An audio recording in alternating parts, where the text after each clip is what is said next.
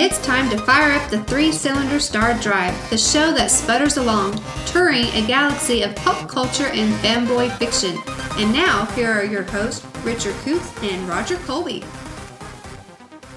Hey, welcome back to Three Cylinder Star Drive. I'm Roger Colby. And I'm Richard Coots. Hey, this week we're doing something a little different. Richard and I went to a comedy show. We went to see Fred Armisen in concert. Fred Armisen of Portlandia and Documentary Now and Saturday Night Live, especially Saturday Night Live. Fred Armisen's been in tons of stuff, and he's a really funny comedian. So we drove all the way to Tulsa to see him, Richard and I and my son Connor. The name of the show was called Comedy for Drummers and Musicians and Everyone Else, I guess. It's a comedy for musicians, but all are welcome. All are welcome, yeah. I want to say this about his show that was really impressive is that the show was totally clean. I mean, completely clean. There was like a 5-year-old little girl in there. And I mean, there was no profanity, no nasty jokes, none of that stuff. Not for Fred Armisen, anyways. Not for Fred Armisen, anyway. Unfortunately, Marilyn Rice Cub was there, and she got pretty dang vulgar. Yeah. Something I noticed about Connor, what Connor told me, he watched Fred Armisen like the whole time she was on stage. Uh-huh. And he said Fred Armisen looked like he was like just kind of waiting for her to get off. I don't know. Yeah. I mean, it was like, I don't know what that was about. I don't know, but I was like, this is supposed to be an all ages show too, so yeah. And then she comes out there telling like all these sexually crude jokes. It was. If you don't know who she is, she was Chloe on the show 24. I think she was 24's Eeyore. It was like, yeah, Jack, can't do that, Jack. It's illegal. So, funny story. So we're standing out in front of the venue, and it's the Kane Ballroom. Kane's Ballroom. Kane's Ballroom is kind of a staple in Tulsa. It's been around a long time. There've been a lot of people who played there. A lot of famous people have played there, including the Sex Pistols have played there. Sid Vicious actually punched a hole in the wall in the green room, and it's still there. So there's lots of history in Kane's Ballroom, but it's a small venue. It's probably 200 people, maybe. I think it holds about 300. 300, something like that. But it was standing room only too. I mean, there were people standing up in the back. Mm-hmm. Richard and I and Connor, we got there really early, like a couple hours, and so we were able to be first in line and get front row seats. And we were waiting in line. We were just standing there. The line wasn't anything for a while. It was just me and Richard and Connor and some really talkative guy with way too many celebrity photographs on his phone. A little too much. I could not believe how many celebrity photographs this guy. It was a bit crazy. He's an aspiring. This guy was an aspiring. I don't even remember his name. He's an aspiring stand-up comic, and he travels around to like conventions and meets stand-up comics, and then gets his photograph with them. And he's got tons of them. I mean, like Robin Williams. I mean, it was nuts how many people he had photos with, and really cool stories. So it was neat. Anyway, so we're standing there and waiting in line to get in, and Fred Armisen came out, and I didn't even didn't even see him come out to the sidewalk, but he came out the sidewalk and started walking past us, and I just looked up, and there he was, and Connor goes, "Hey," like that, and Richard, in wonderment, and this is why I love hanging out with Richard, he was just like, "Oh wow," like that. Yeah, he probably thought I was a spaz or something, and it just kind of caught me off guard, and that's just what popped out. It's fine. I think you see celebrities like that, and especially if they're like him, he's done a lot of stuff, and he's really famous. You don't expect him to just be walking down the street. Yeah, he just walked off down the street and just kept going. Yep. He apparently went into some record shops and the restaurant. He was checking Tulsa out, man. Yep. He was checking out Tulsa. So. Yeah, it was just very unusual, and I think that because usually people like that, they've got like their security all around them and all that stuff. You don't expect them just to be walking by, just go, hey, off we go. But most of his humor had to do with music and being a musician.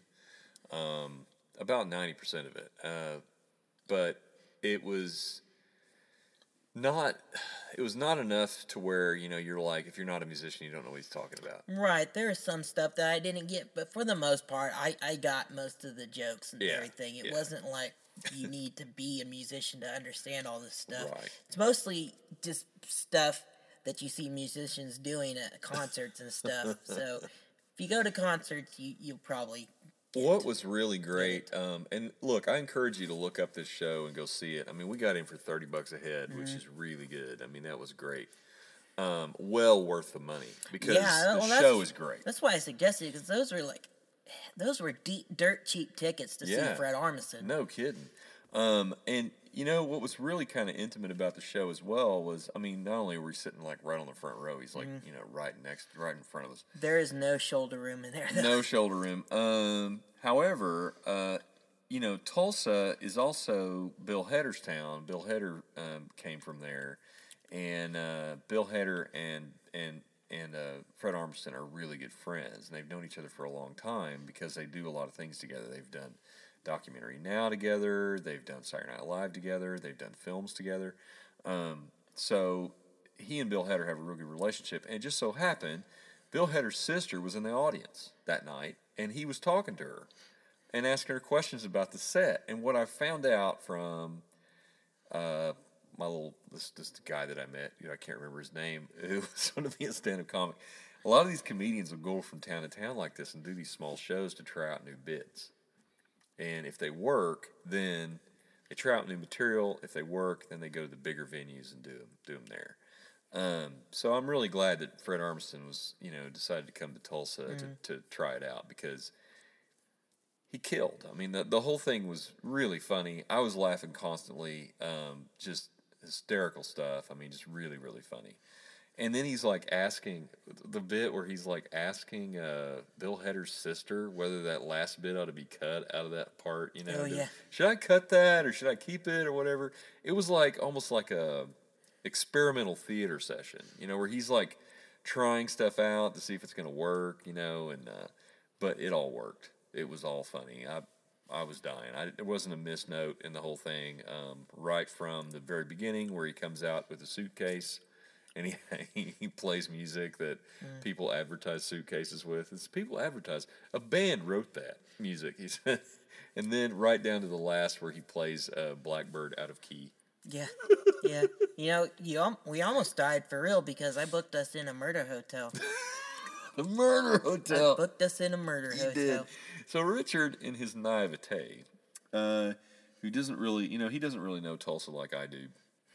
He booked us a hotel like smack dab in the middle of some really bad neighborhood. Yeah, it was like but it was like, oh, this is cheap. It's got what we need, and it's 1.5 miles from the theater. Yeah, it's 1.5 miles from the theater, and it looked okay in the photos. But it's not good. When you're pulling into the parking lot and there's an abandoned car, it's probably not a good time to. It's probably not good. For one, it was kismet though. It all worked out. God worked it out though, because we got the wrong room, and then we went down there to get it straightened out, and they weren't going to straighten it out, really. And they weren't trying hard enough to really straighten it out. So I was like, just Richards, get our money back. And so we spent a little more money, and we went to a different place, and it was pretty good. So Yeah. So I found out, just from reviews, that the hotel was in 1929, an orphanage, which then, after all the orphans were drowned in a well, and the what? They were drowned in a well for real? Nah. Okay. No, that's just okay. That was scary, Richard. Okay. No, sure. They were drowned in a well, and you don't see the well because they paved the parking lot over where the well was. None of this is true. Okay, but yeah, it was an orphanage in 1929. Then became a boys' home, and then became a place for the elderly, retirement home, a retirement home to care for the elderly, and then they turned it into a hotel. But the original fireplace in the lobby is the original fireplace from when it was an orphanage. So that's where all the souls escaped to. Oh man, yeah. So we were like, oh, it's a good thing we didn't stay there because maybe we have our souls sucked out in the middle of the night by some demonic force, whatever.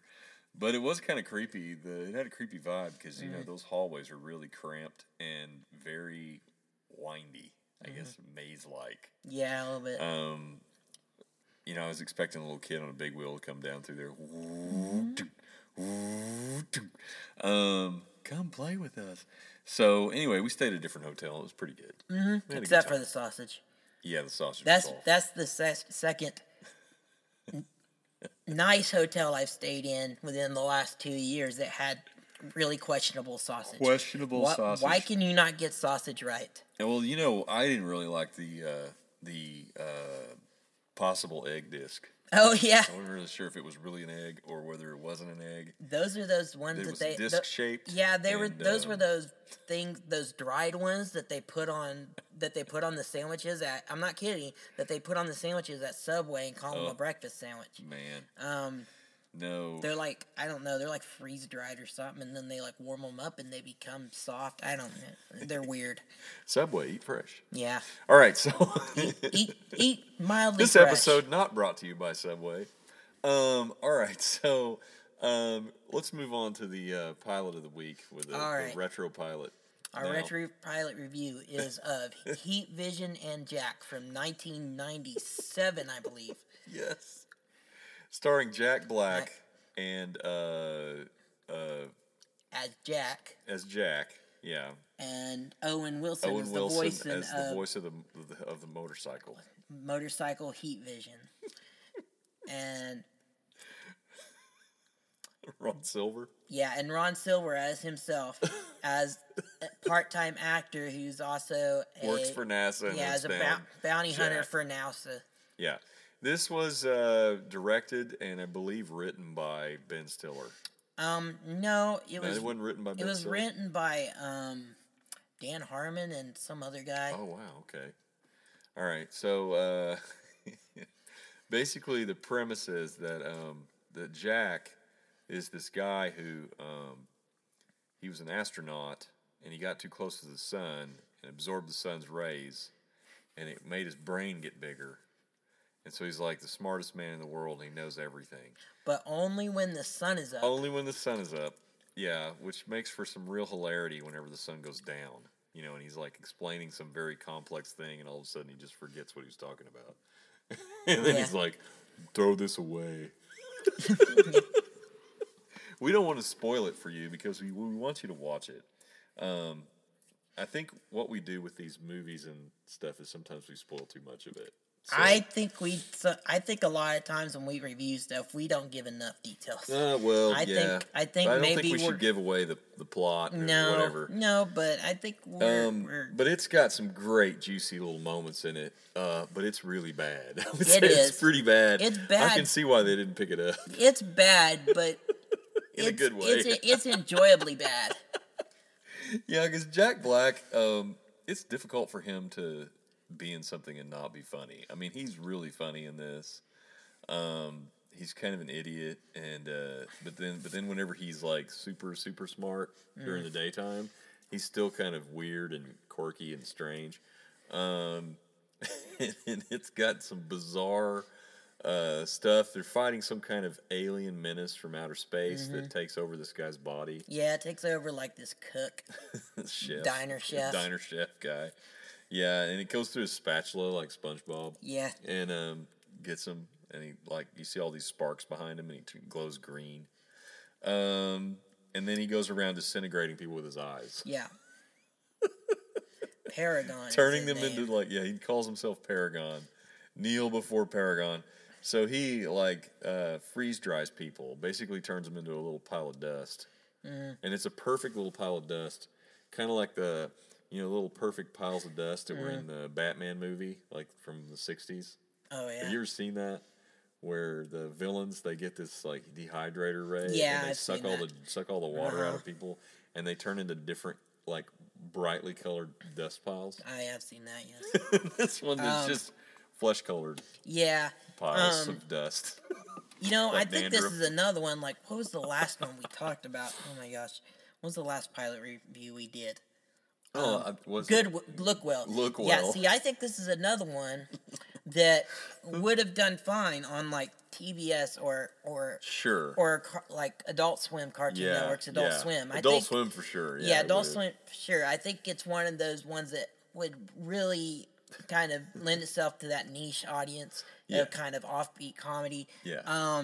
But it was on Fox, and so that was its biggest hurdle was that it was on. completely. I mean, it is completely absurd. It is. And I mean, it's just absurdist humor at its best. I mean, you none of it makes sense. I mean, it's complete. I mean, it's like, why is this guy?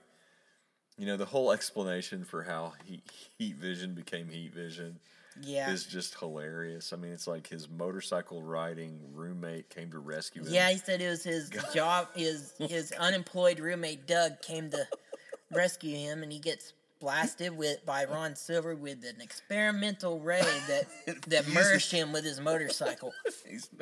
But he just looks like a motorcycle, Yeah. not like a human motorcycle hybrid, which would would be cool if it was a human motorcycle hybrid, but it's just a motorcycle. And not really that. And it's kind of a Harley or something. I'm not really sure what it was. Yeah, and he's like, "Come and get some," and he goes, "Oh no, he knocked me over." Yeah, the villain knocks him over and he's helpless. They can't get back up. It was so awesome. Oh my gosh. But yeah, it's on YouTube, so it's in very poor quality. Poor quality. But I don't think there's take what you can get. Yeah, I don't think there's any physical copies of it anywhere. No. So, If you have a physical copy of it out there, please, send us an email or something at 3cylinderstardrive@gmail.com. And, let us know if you do. I might buy it off of you. Yeah. Honestly, I might like to have that in my little library of weird stuff. So, yeah, it's pretty good. And it's Jack Black back before, back before all the stuff that made him famous, pretty much. Back during the beginning of the Tenacious D days, probably, when that started on HBO. Or was it HBO or Showtime? I can't remember. it was HBO. It was an HBO show. It was HBO. Yeah. Or I know they did like an HBO show in like 2014. And it was only like 3 episodes. Right. But it's before, it's before, Nacho I think Libre or anything. this was around the time that I don't remember if it had ended or what, but he was a player on Mr. Show with Bobby David. Yeah. That's Yeah. really where he got like his first acting Right. big role. Well, this has got to be think. before that, though, right? I mean, This is 97? I think Mr. Show was like 95. Okay. I think that's when it started. Was in like 95. Oh, So okay. Yeah, so Heat Vision and Jack, go check it out on YouTube. It's kind of hard to find, though. What was the one channel where you found it? Funkhouse, one word, no E on house. Yeah, Just Funkhouse. Funkhous. And don't look up Funkhouse because I tried doing that. Oh, okay. Well, there's some other places too. There's a few other channels. Yeah. But it's really funny. I mean, I really enjoyed watching it, even if it was bad in parts. But it was still really, really. I got the humor. I totally thought the humor was great. Okay, so next week, we're gonna review another movie. Probably watch another film. Probably. And talk about some other stuff. So, till next week, I'm Roger Colby. And I'm Richard Coots.